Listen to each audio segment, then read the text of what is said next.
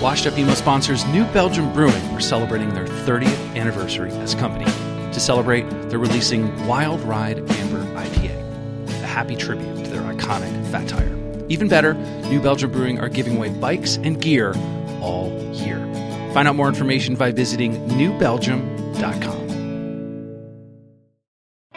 Do you ever wonder if your favorite band is emo? Tired of being in the same conversation with friends? Not knowing if you're listening to post-hardcore, screamo, emo revival, emo Midwest emo violence, or even ska? We're here to help. The Emo Council is here staffed and ready for any question you may have. Hey, Emo Council, just wondering if Green Day was considered an emo band, thanks. Green Day is not an emo band. Okay. From the creators of Washed Up Emo, isthisbandemo.com offers the definitive answer to the only important question of your day. Hey, is this band emo? This is the Jabberjaw Podcast Network. This is episode 57 of the Washed Up Emo Podcast. I will never forget the first thing John did when he picked up the phone for the podcast. He asked about my life and took time to find out more about Washed Up Emo before the interview even started. I was blown away at how humble he was, but also so proud of his life's work. It's an honor to be able to present a small slice of John that many of his friends and family know so well. I count myself included now. This podcast is supposed to be evergreen. You can listen to this in 5 or 10 years and know a good chunk of that band or era in some context, and a way to look back but also look ahead.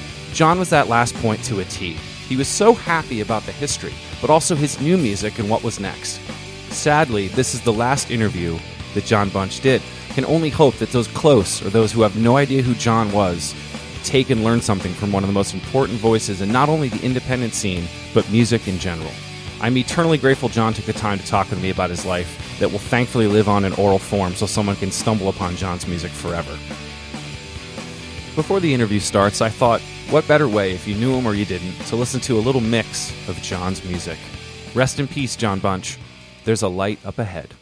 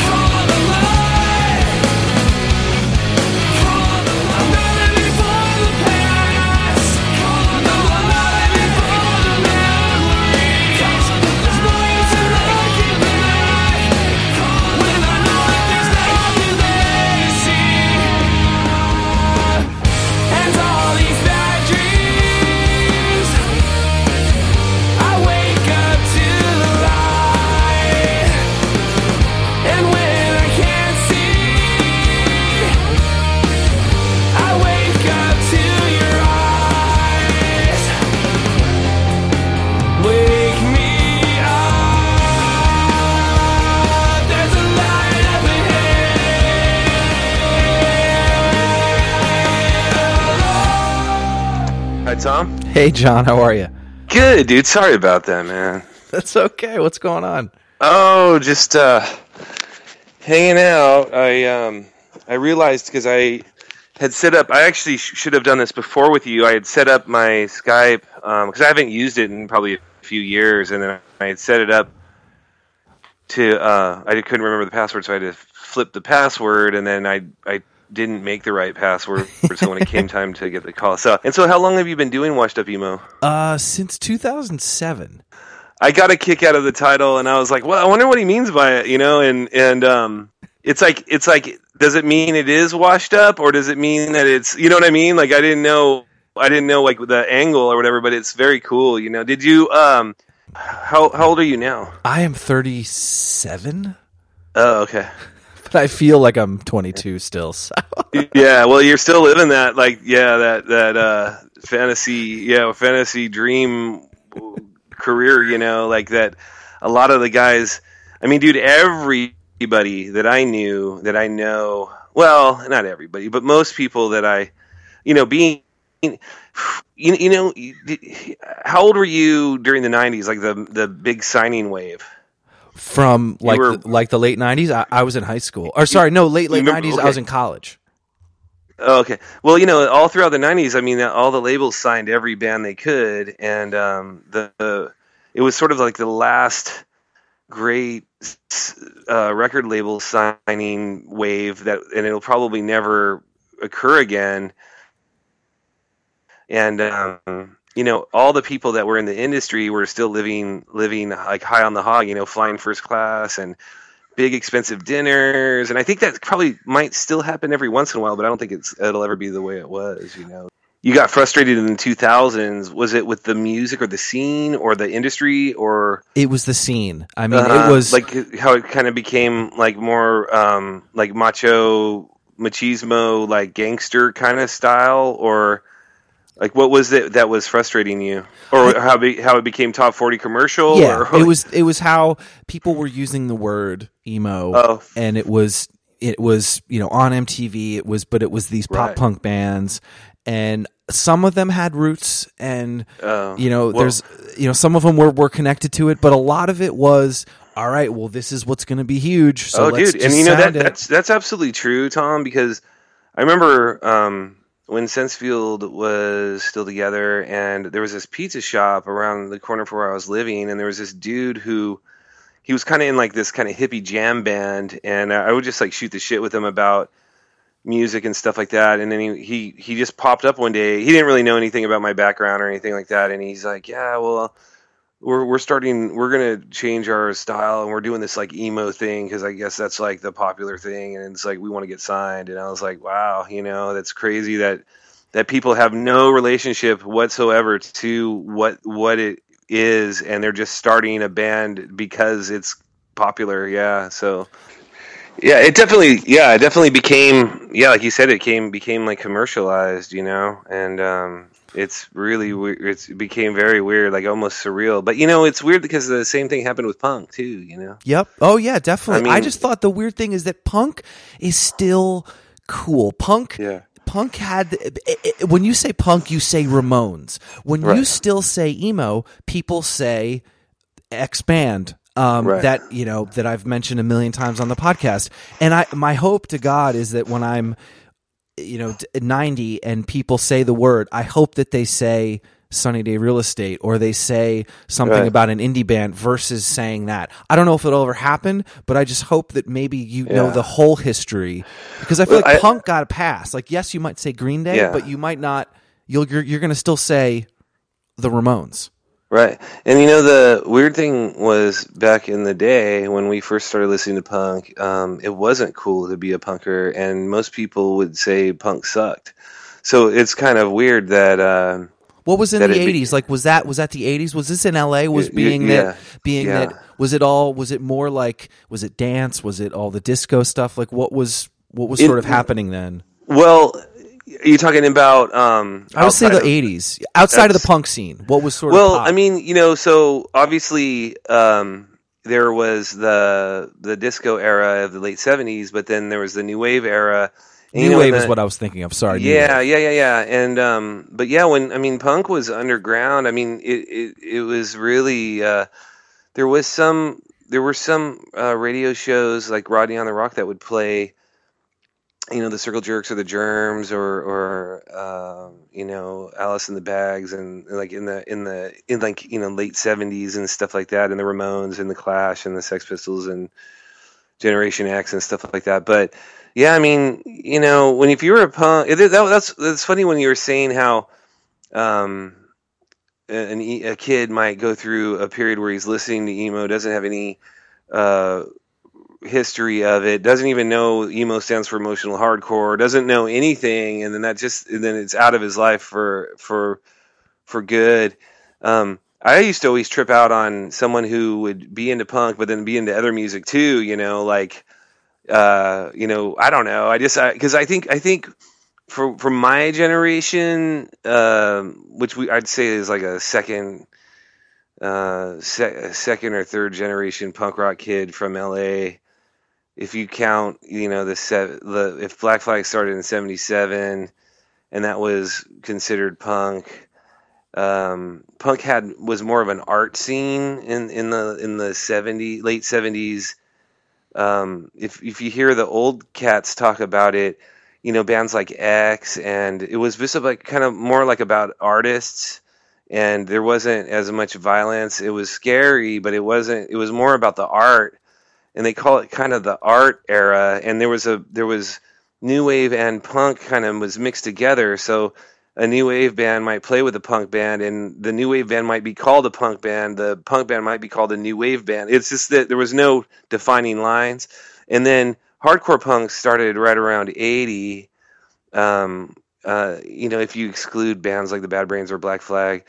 But the hardcore era was from like '80 to '83, and I would hear these songs, and I'd hear other kids play it, but obviously I was just 10 years old. I didn't really understand it, but we really started listening to it in '83, like listening to it, and then we started going to shows around then, and that's when I sort of consider like missing the first two eras of what punk was, and then kind of witnessing the LA punk's funeral, as it were, and watching the scene sort of like die in front of me. It like died and then regurgitated and like came back as like a zombie, Yeah, but then with punk itself and that term, and going back to sort of the term emo, no one wants to be associated with it.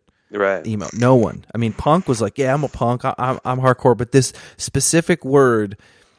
There's some articles that happen or were written, and then it's like, oh, when I was this, when I was an emo kid, and that was back then, ha ha ha. I'm like, wait a minute, there was actually a seriousness to it. There was a community, and I think definitely when Sensefield was on Revelation, I mean, listening to that compilation in Flight Program, I mean, the diversity.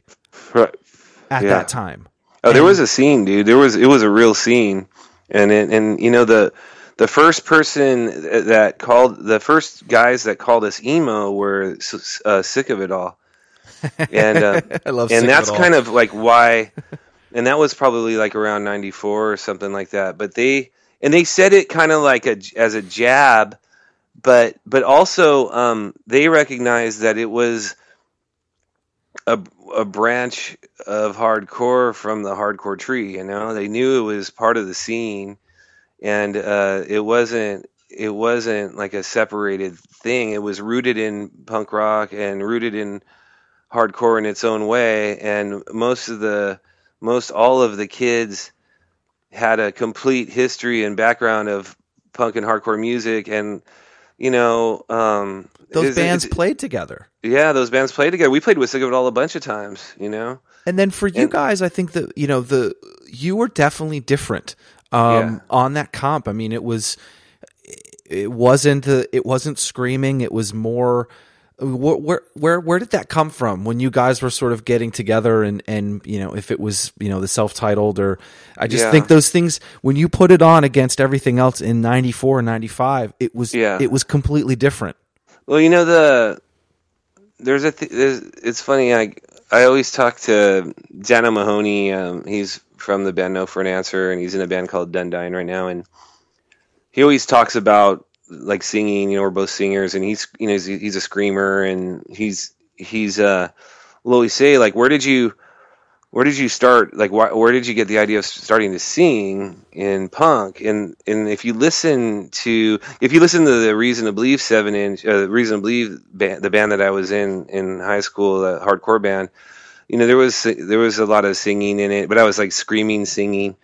But really, if you listen to the older bands, like the Misfits, Danzig singing, and if you listen to a lot of the old punk rock, there's a lot of singing in it, and the band Scream from Washington D.C. on Discord, Pete Stahl was a great singer. HR would sing. Mm-hmm. There was singing involved, and like the Clash sang, Joey Ramone sang, and Greg Graffin from Bad Religion, he sings, and so I don't see because those are the bands we grew up on. So to me, it wasn't that big of a leap to sing in the music, because that's what all my favorite bands and singers were doing. So I was just following that lead. I did try to scream a lot, not in Sensefield, but in Reason to Believe, and try to sound like Jerry A from Poison Idea, and and it just I'd be spitting up blood. I couldn't talk for 2 days, and it just wasn't my thing, I mean, too, at that, the bands at that time and that you were connected with Rev, bands like Into Another or Texas is the Reason, Far. Those were all. I know that's happening today. I think in the tens of the 2000 years, there's a lot of these bands that are different sounding, and if it's a shoegaze band or a twinkle band, they're all kind of connecting. I felt like Rev at that time, definitely for building, I think for 96 and those it just seemed to be the tours were we are friends and we're connected. And not only that, but all the kids in the crowd were friends, and everybody knew each other. It was like a real scene. It was like a thriving scene, Everyone knew each other. Most of the guys were in bands. They were mostly in like hardcore bands. A big reason why Sensefield was one of the reasons why kids one of the reasons why we caught on at shows were we would play with hardcore bands, and we were the one band on the bill that the girls could come down onto the floor and like watch us without worrying about getting beaten up and stuff, or getting their nose broken. And I think, and this is totally how I see it, Tom, is that the guys would see the girls liking our band, and they wanted their girlfriends and their friends that were girls to like their band, and then they would end up changing their sound and doing more of a like Mineral, not Jimmy World, but Mineral and Sunny Day thing. Like Post. Like our sound wasn't really the easiest to copy because we had so many different kind of styles of songs. But when I think of like the early years of emo and then what was a guiding light for most bands when they would hear the Sunny Day stuff, and then they would just take that record and like kind of try to form that sound, and then so then when we started touring more, we'd come back around to a town, and this band that we had played with that was a hardcore band before would be like, we broke up, we started a new band, and they'd be doing the Sunny Day thing. And I think I really, really, really believe that it had to do with the fact that they wanted girls to like their bands. It was part, that was definitely a part of the factor. Are we recording, by the way? Yeah. Oh, okay. Hell yeah, man. Yeah, man. You're a professional. But so I really think that was a big part of it. It's kind of funny, but to look at it that way. But I think it's true. I always thought Post was like that. Like I just thought, if you had the hardcore bands, but then the post-hardcore band would be a little bit bigger, a little bit slower, maybe singing and some screaming, more epic sounding, and it seemed like that was a bridge that I think a lot of people were into, because if you were just going to be, and I love Madball, but if it's just going to be Madball and Sick of All bands, I think some people they were like, all right, I need to like relax for a minute. Right. Yeah. And, the post-hardcore label and the emo label was the same, in the early years. Like when they would say, "Oh, they're a post-hardcore band," or they're an emo band, which, like I said, emo. When Sick of It All called us emo, they were making fun of us in a respectful way, and but they did recognize that there was a real scene behind it, and all those hardcore kids that were part of that emo scene loved Sick of It All as well. So it was like it was like, there weren't dividing lines. And the best part about that whole era and that scene was, coming out of the LA punk rock scene with all the gangs and the violence, and you wouldn't believe how just ultra violent the shows were. And I know that for me, I really wanted to be part of I think I was like 18 or 19 when Sensefield started, and I wanted to be part of a new scene where there wasn't violence and there wasn't gangs and people getting beaten up. And that was kind of the beauty of it all for me, was that we actually were now part of this new generation of kids that got it. There wasn't any of that old stuff. You're right. I really actually didn't think of that until now. You're right. I mean, a hardcore show had certain things to it. There was a gang there, or there was a group of kids, that FSU crew or whoever it was that were, a part of it. And you were like, wait a minute, I want to be at a show that isn't that, or has a different bands. And I mean, for Sensefield, I mean, you guys transcended. I mean, that Mineral Jimmy World Split is still talked about. Right. You toured with all those bands. Yeah. You were there during the boom, and I think that's sort of really interesting. I mean, the late '90s.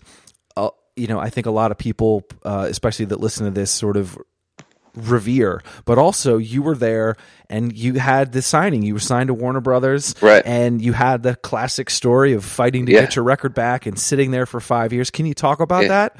Yeah, so that's exactly what happened. I mean, we signed, I think, in '96, and basically, you know the history of the industry fairly well, I'm sure. But once we signed, everyone that brought us over got let go.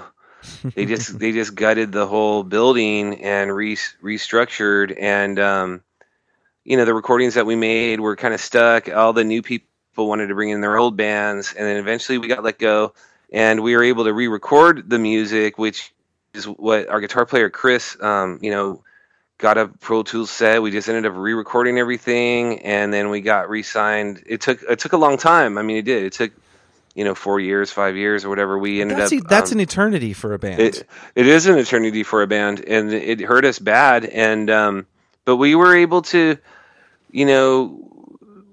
should we have broken up back then?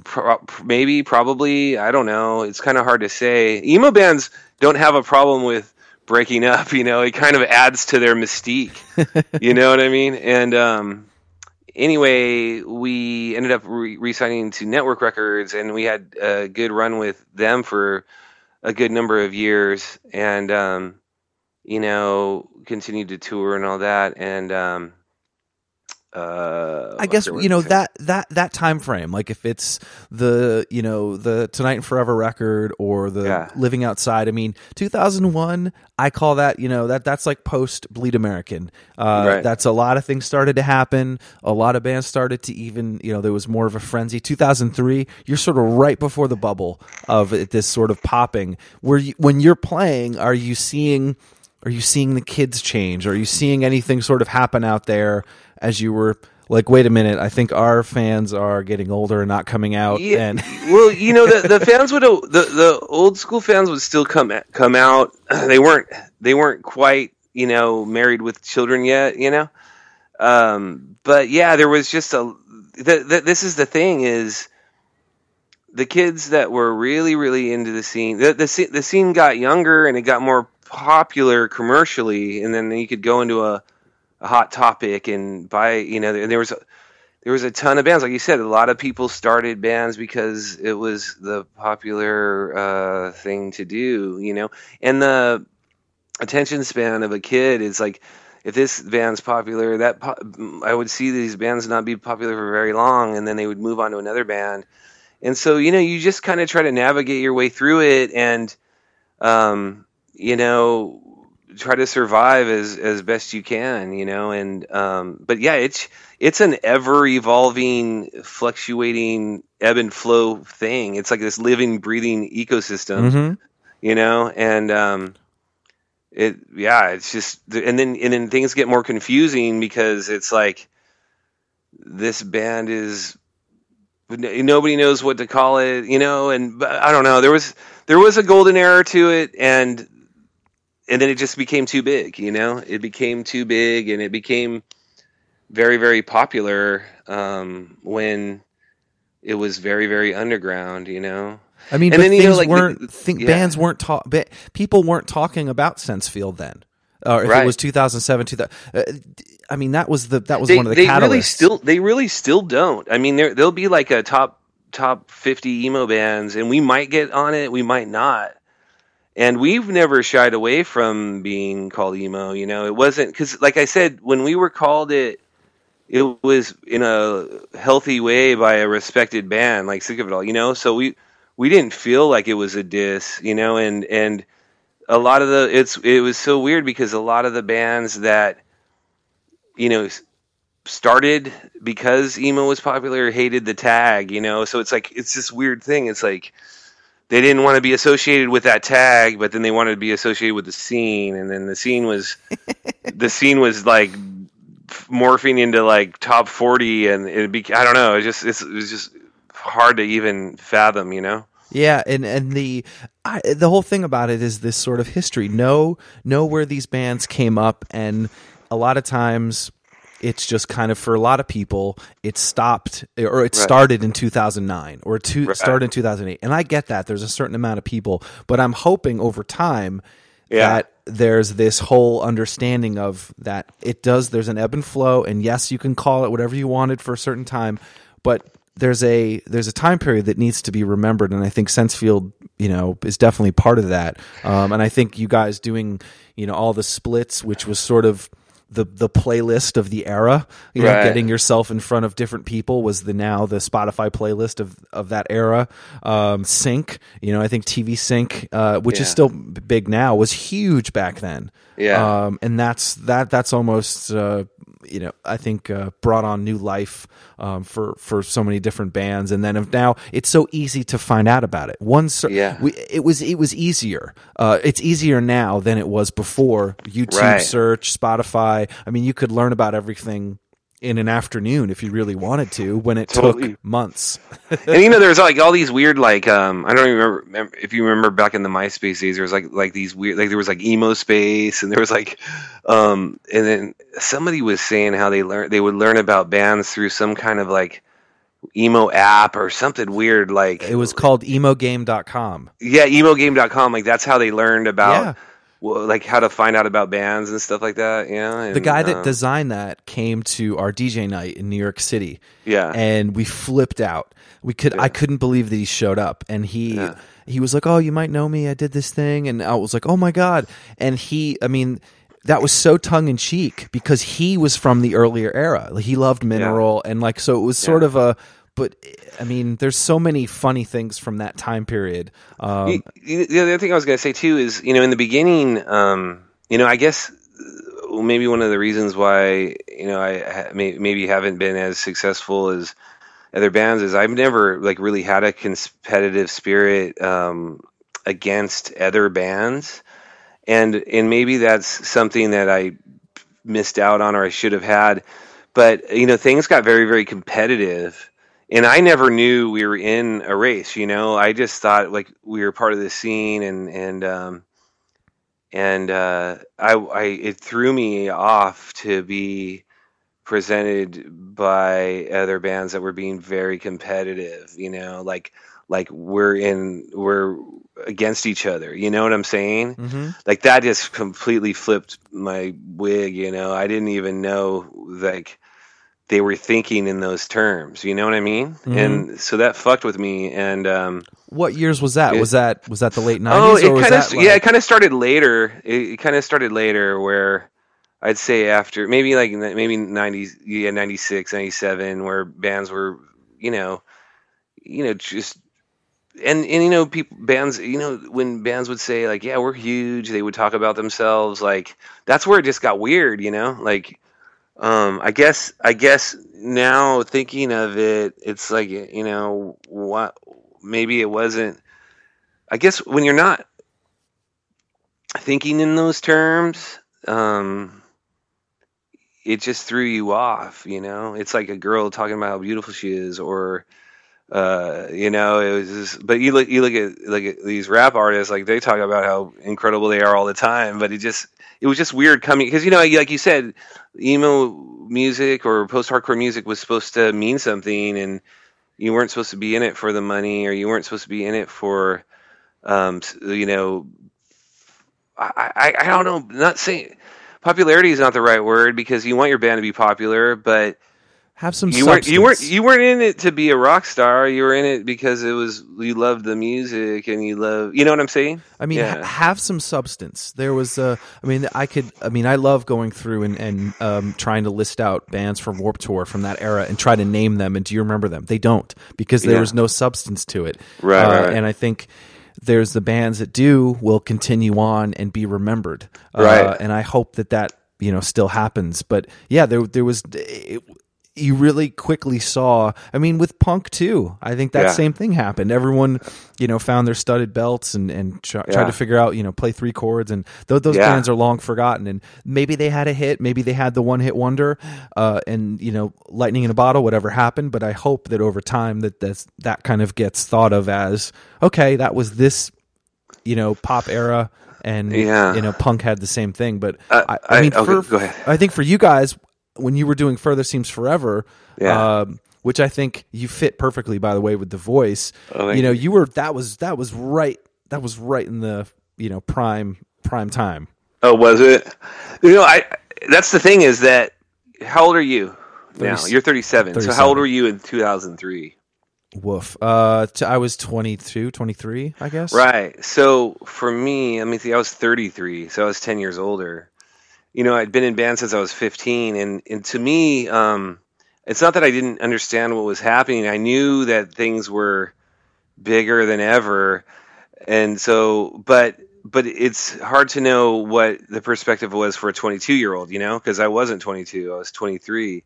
33. I'm sorry. Yeah. So when you say that to me, for me, it was just all kind of linear, I guess, and there were good shows, bad shows. I'm talking about like my whole career. There's good shows, bad shows, great tours, bad tours, or decent tours. Everything was, you're just kind of flowing, Mm-hmm.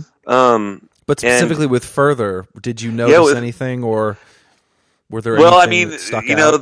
they were a big band. People loved Further Seems Forever. It wasn't particularly easy being the third singer of a band. It sucks being the second singer. So imagine it was not easy being the third, but I was really, really, the reason why I did it was because of the music.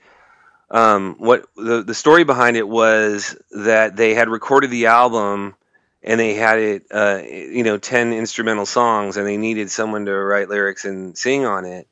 And so when they sent me the music, I was certainly hesitant. I'm like, fuck, I don't know if I want to, be a third singer of a band. And then, I was talking to, I've known Krabba for a while. I was talking to Krabba, and he's just like, fuck it, Bunch, just do it, And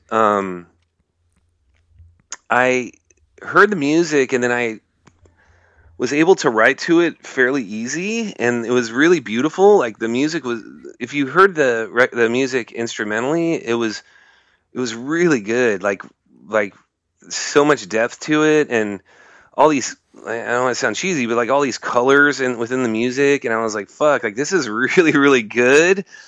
And when I was I was at home in LA, and I had written, I think I had demoed 2 songs and sent them back to them because they're in Florida, and they liked them, and they're like, why don't you fly out and just record the record? And I was like, okay. Well, when I left to record, I only had those 2 songs demoed, so I had to write the record in the studio with James Wisner.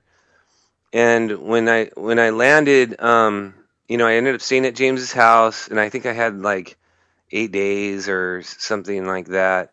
And the band was in Fort Lauderdale. I was in Orlando with James, and basically day one we recorded the first song. I think it was Light Up Ahead that I had demoed, and then I started writing to the next song that night, and then we did the second song that I demoed, which I think might have been Hide Nothing, I don't know. And then the next day, that night, wrote another song, like lyrics, and so I wrote the record as I was recording it. And the last song, which is called For All We Know, we had run out of time, and James was like, let's just try something. I didn't have any lyrics or anything. I just ad-libbed that whole last song because we ran out of time. But so like that was the weird thing, is that we'd record all day, and then James was like, I gotta go, hang out with my family. And I would just like sit under headphones and like work on the songs and try to write as much as I could, and thankfully got it done. And I'm happy. I'm very proud of that record. Like when I hear it, I think it's a very, very beautiful record. It doesn't really sound like anything they've done before, and to me, it's kind of more of like an adult rock record, but compared to the other stuff. But I'm very, very proud of it. I'm glad I did it. I didn't like being the third singer. I didn't like being compared to other. I don't want to be compared to Carrabba. Carrabba's my friend. We're two totally different voices, two totally different people. And the same thing with Jason. It's like, I'm 6'6", 250 pounds, and I'm 10 years older than those guys. And it's like I'm not the young, cute little emo dude, and. I just think it wasn't easy for me all the time, But I felt like I had done enough in my previous bands to be able to, do it and feel good about it. And then also, the music that I did with Further, I was very, very proud of. So, and we ended up touring when they first called me. They're like, well, maybe we'll just do the record and then we won't tour. And I was like, all right. And then we ended up getting offers, and then we ended up touring for 3 years. We went to Europe, and we went to Japan, and so we toured almost constantly those whole 3 years, and they were good shows as well, What were some of the tours? Because I forget. I remember we toured with Sparta. Oh, nice. And we toured with The Starting Line. I love Kenny. I don't know if you ever met Kenny. I haven't. He's a kid to talk to in the next podcast, man. He's so fucking brilliant. He is a fucking brilliant dude. Yeah. Yeah, they're definitely I think that era or that time period, they were one of the big ones. I think they were, I believe, were they signed when I was at Virgin? I think they still, I can't remember. But yeah, they're definitely one. What label were they on? That whole, do you remember what label I think it was bands? Virgin. But before that, like Drive Through. Drive Through and all. When Sensefield would tour Drive Through, I don't know how they did it, but they would always get Drive Through bands to open. It happened for like 5 years, like where every band we were opening, what's it called? We're on it too, Chad and Newfound Glory. Yeah, Newfound Glory. We're on Drive Through, I think. And anyway, but yeah, so I mean Kenny's awesome, and then I'm trying to think of who else we toured with too. There was just a ton of bands, and it was a good run, and it's funny because then Dan Bonebrake, who was the original bass player of Dashboard, is one of my best friends, and Carrabba is his best friend. And so I'd always like talk to Carrabba about being in Further, and I think finally Carrabba's like, look, John, you did it, you made a great record, and time to pack it in. The band was dissolved, because we kept having to find a new bass player, we kept having to find a new guitar player, and it was just it just wasn't the original sentiment, even though they were good shows and the songs sounded great. But I think it was time, and Carrabba, I think, had in his mind, he's like, I'm going to get the guys back together with the original lineup, which is what he did for Penny Black. Yep. And put it out on Rise, and then and they did, I went out to that show, they played here in the Troubadour, and it was rad to see those guys, and then Carrabba was super sweet, he gave me a shout out from the stage. Oh, that's rad. Yeah, it is rad, and what I was going to say, and then now it's like they're doing a tour with Jason. Yeah.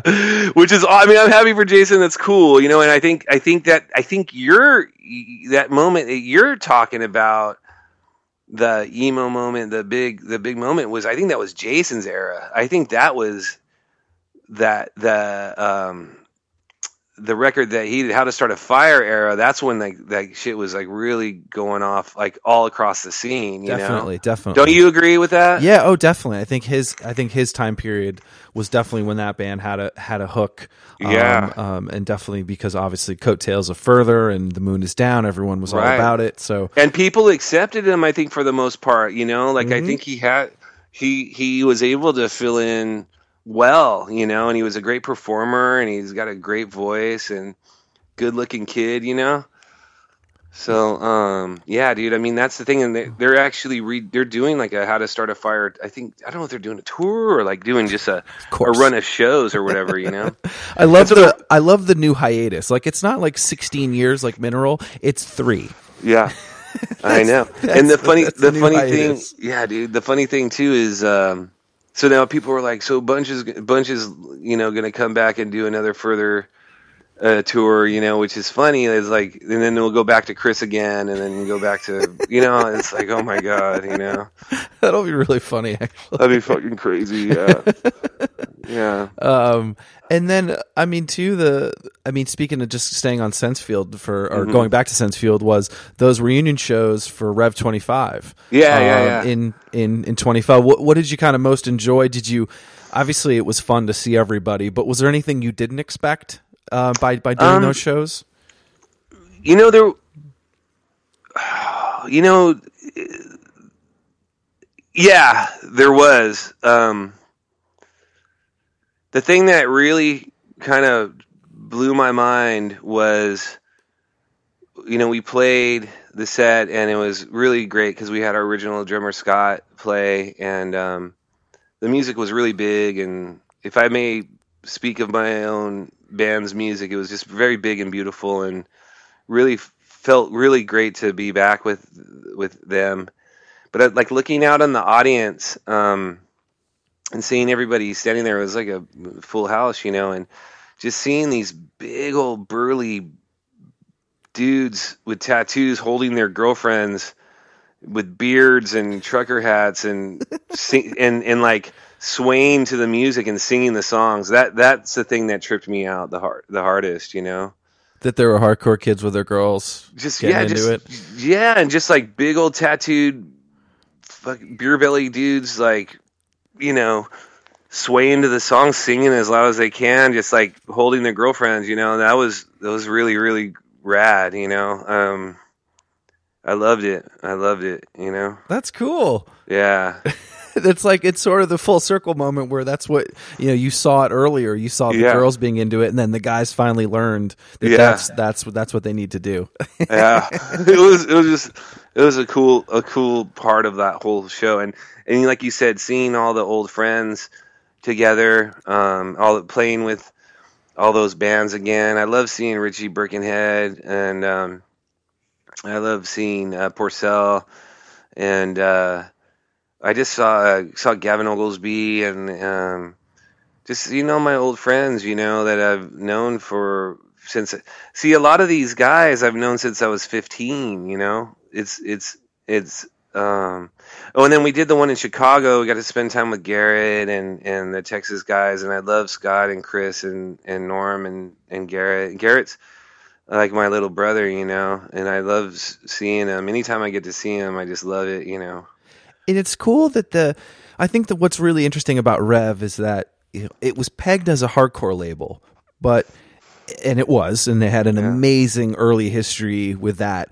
But then, you know, they'd have these inklings of, you know, if it was Texas, which, you know, initially, I mean, I admitted when I got it, I actually didn't like it because I was such a hardcore kid. I didn't get it. And it took me like a few listens. And then, you know, if it was into Another, or if it was, you know, Elliot, those type of, they just kind of had a way of, but each of those bands, you know, if it was Elliot, had a connection to hardcore like, it was just, I loved that sort of connection.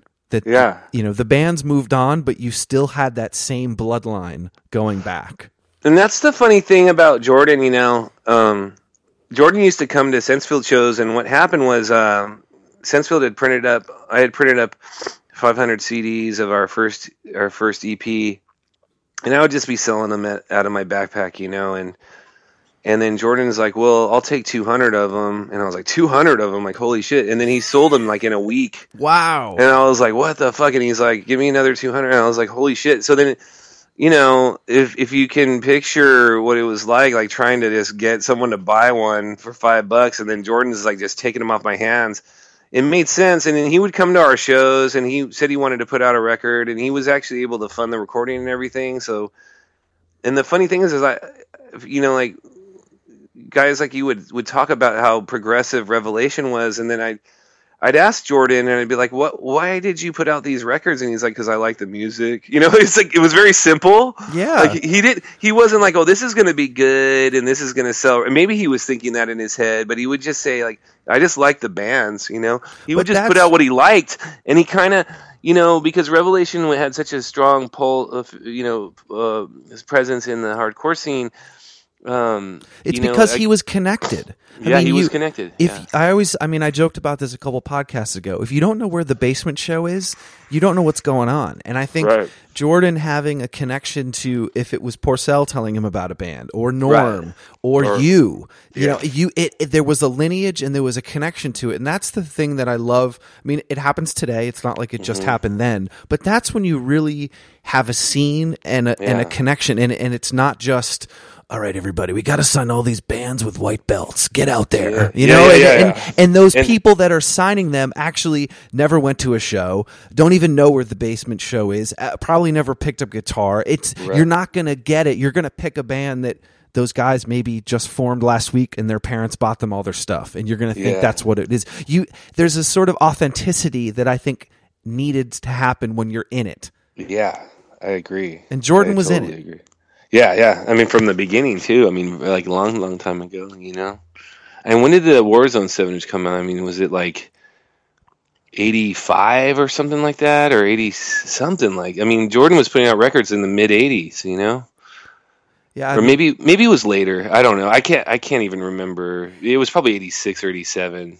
And he was figuring it out. All right, well, wait a minute. We used this person to make it last time, but we could find it cheaper here. And you were sort of, I mean, he was definitely figuring it out. And I think that plays a lot into seeing the right thing in a band or seeing something ahead of someone. And that's why I still, you know, I'm not looking for new bands on major labels. I'm looking for them on the independent labels because they're more connected. And I think, you know, Rev and, you know, signing Sensefield in 94 was probably pretty crazy. Not crazy if you think about it now, but then was. Yeah, I think so. I mean, I absolutely agree.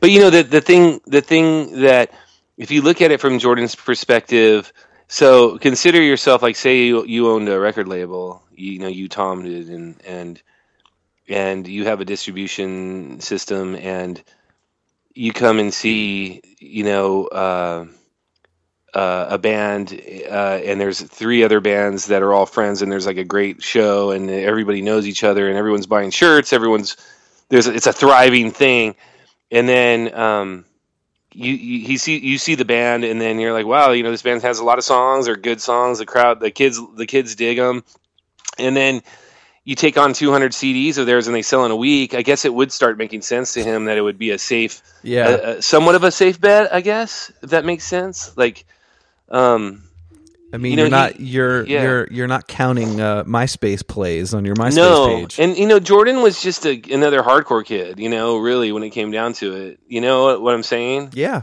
You know, so yeah. What was it like? Switching gears, what was it like being on Rise when you were with War Generation? Well, Craig's been. He saw Sensible before we even put any music out. Somehow, I think he was like very, very young. And the interesting thing about what had happened, I was working with my friend Brad Lehman on these songs. Brad would send me these like funny, like kind of lo-fi dance tunes. Like, I would just ask him, like, what are you working on? And he would send me these like funny, like goofy tunes. And then I said, are you doing any like rock music or any music with guitars? And he's like, yeah. And he sent me a couple songs, and then I edited them, and then I wrote to them. and he was really happy about the tunes that I would send back to him, and so we just kind of got into this thing where we were just sending music back and forth to each other for about a year, and we ended up having like 13 songs. And right around that time, Craig Erickson from Rise had just happened to write to me and say, I saw Sensefield like in 91, something crazy like that. I don't remember where. Maybe in Santa Cruz or Sacramento, and he's like, are you working on any music? Like, I'd love to talk to you about putting out some music. And so then I had sent him these demos Brad and I were doing, and he really liked them. And so then we ended up recording a record and then putting it out. I wish it was more successful because I wanted to. We did one tour and it kind of just fizzled, and that didn't sell well, unfortunately. But I love the record, and it sounds like when I hear it, I'm like, I'll hear it and I go, holy shit, like that's me. It's really nice to hear, and I just wish it would have done better, I feel kind of bad that it didn't, I hope I didn't let Craig down, but I know that he said that he really loves the record and everyone at Rise loves it. I just wish it would have done more, Yeah. I mean, for him to be able to, I know there were some labels that, you have the bands that do really well, so then you can sign the band that maybe, that's not going to be as big, but you still have this love for it, and you hope, hey, maybe something will happen, or maybe I think that falls under that umbrella for him, and I'm sure the Jealous Sound was the same thing. Right. I think it was, and I think you're right on point with that. Like, he's got his bands that can cover I call it like the vanity label, like the vanity side. The vanity side is the side like, I've been listening to these dudes my whole life. I love them, and I want to see them continue to put out music. And I feel very honored that Craig would do that for me and believe in me enough to put out a record of mine, Mm-hmm. Yeah, and I think that's knowing the history. That's knowing the whole thing, and that maybe you hope that the kid that listens to Rise and there's a couple bands that he loves and they're Chugga Chugga, and that they look over and they see another band and maybe they do a deep dive and realize who it is, and you hope. And I think that happens. Like you said before, everybody goes through their. They listen to one style of music only, maybe, and that's it, and that's what they're into, and they don't want to think or hear about anything else. And but then something will happen. Well, like they'll hear something and it just connects, and then it just opens up their worldview of music. And like if I do an interview and someone says like, "What bands are you influenced by?" It's like, well, I've been listening to fucking music for 40 years, and you know what I mean? Yeah. And you maybe try to think, well, maybe I should say something cool like the Bad Brains, or people think I only listen to emo.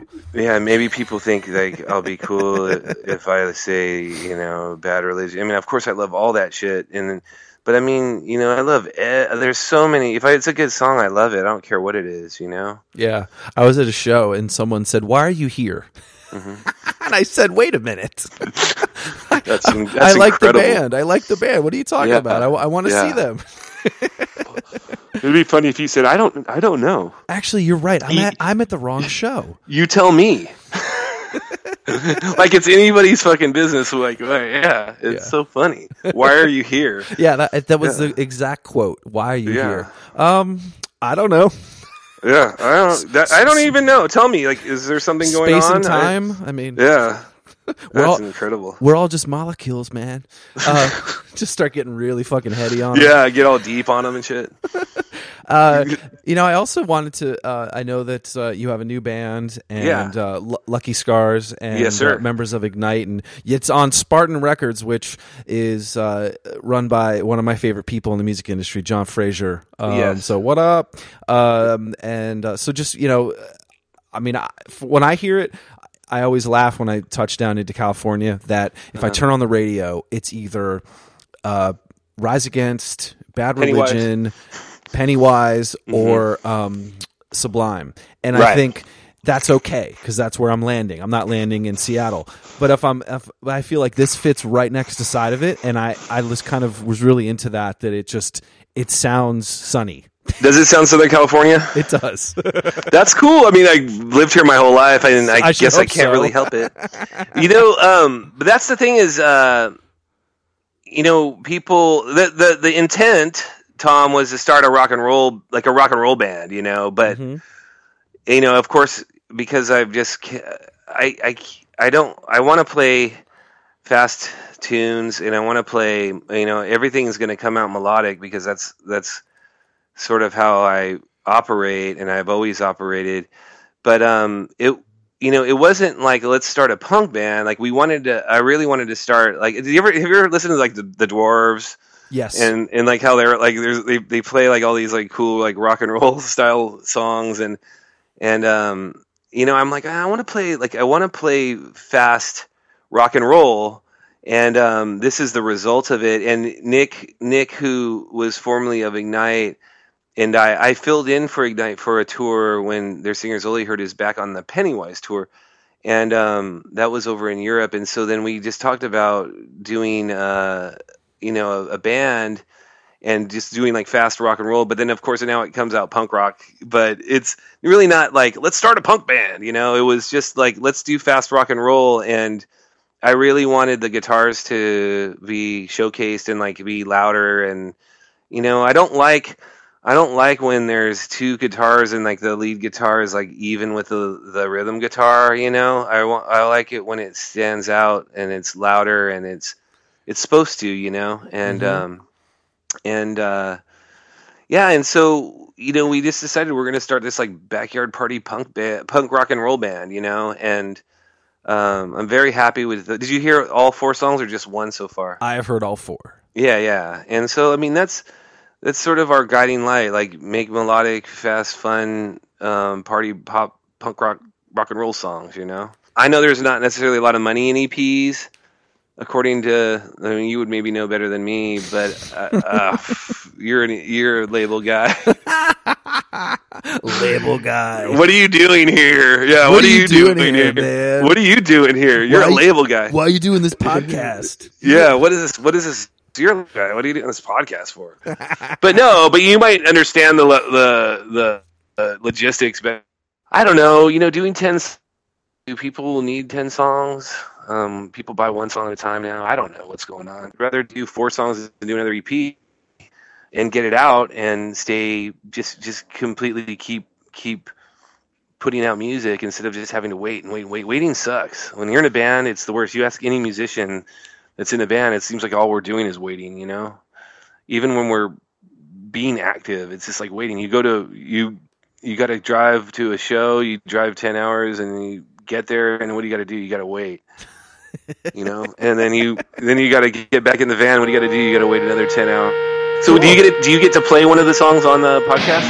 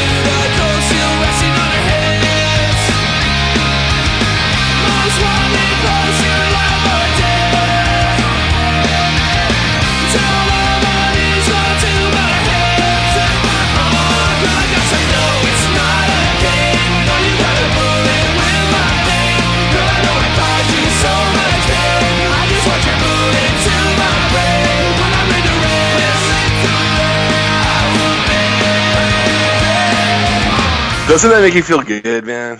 No, I was going to tell you, Tom, it's It's so funny when you are interviewed by someone and they have no idea like anything about your band, or they get like stuff wrong, like everything they're bringing up is just like they don't even know what they're even talking. It's just you're just going, oh my god, it's like really funny, and it's refreshing to have you know so much about the history, and I appreciate that you would have me on, and that it would be worthy of your podcast, you know?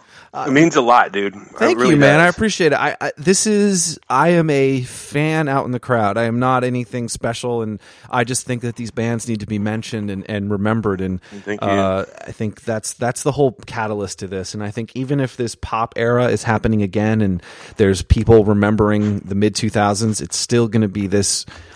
This time period wasn't captured on Instagram. This time period wasn't captured in Facebook posts. Right. We can't look back. So we have to have something. And there's paper, but that's going away. So this audio hopefully will be that sort of living, breathing thing that, people library, yeah. Yeah. So that's sort of and like goal. a resource. It would be a resource too. Isn't it funny too? Like I don't know if you hear this all the time, but you'll hear people say, "Yeah, the '90s are coming back," or now it's like the 2000s are coming back. You're just going like, "What are you even talking about?" Yeah, it's always been there.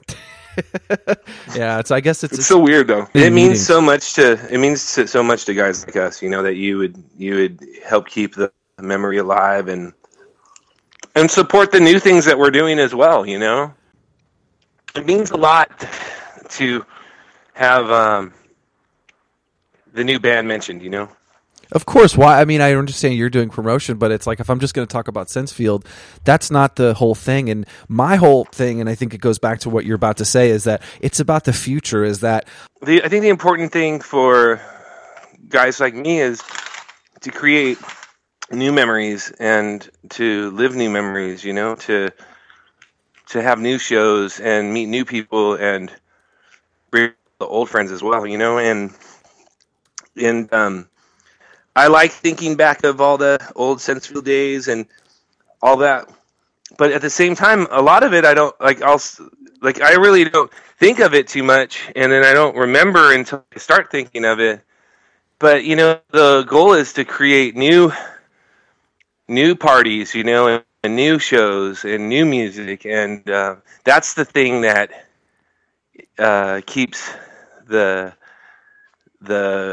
future hopeful.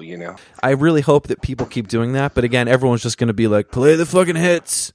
Yeah, that's true. That's what they want, right? And that's the thing is like, yeah, they want.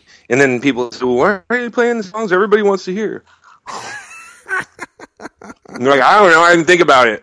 Well, awesome, Tom. It's such a pleasure to talk to you and meet you. And Okay, great. Okay, man. Thank you so much, thank you, John. Tom. Thank you, dude. Great to meet you. Great to talk to you.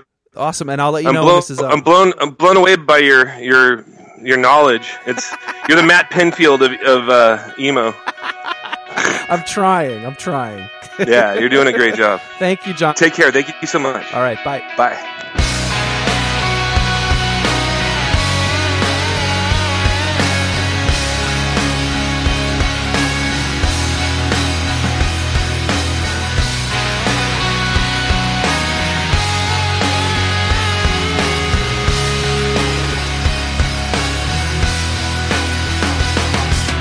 There's a reflection that's so hard to see. Reflections in water.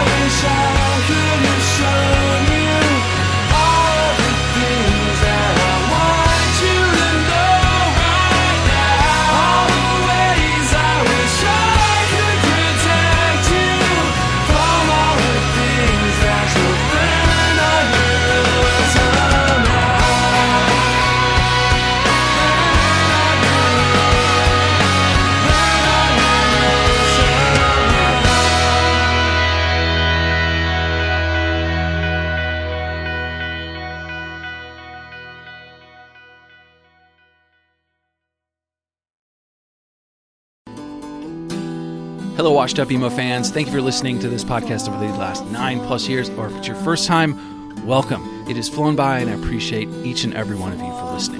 And for this current episode you're about to hear, I do have a favor of you.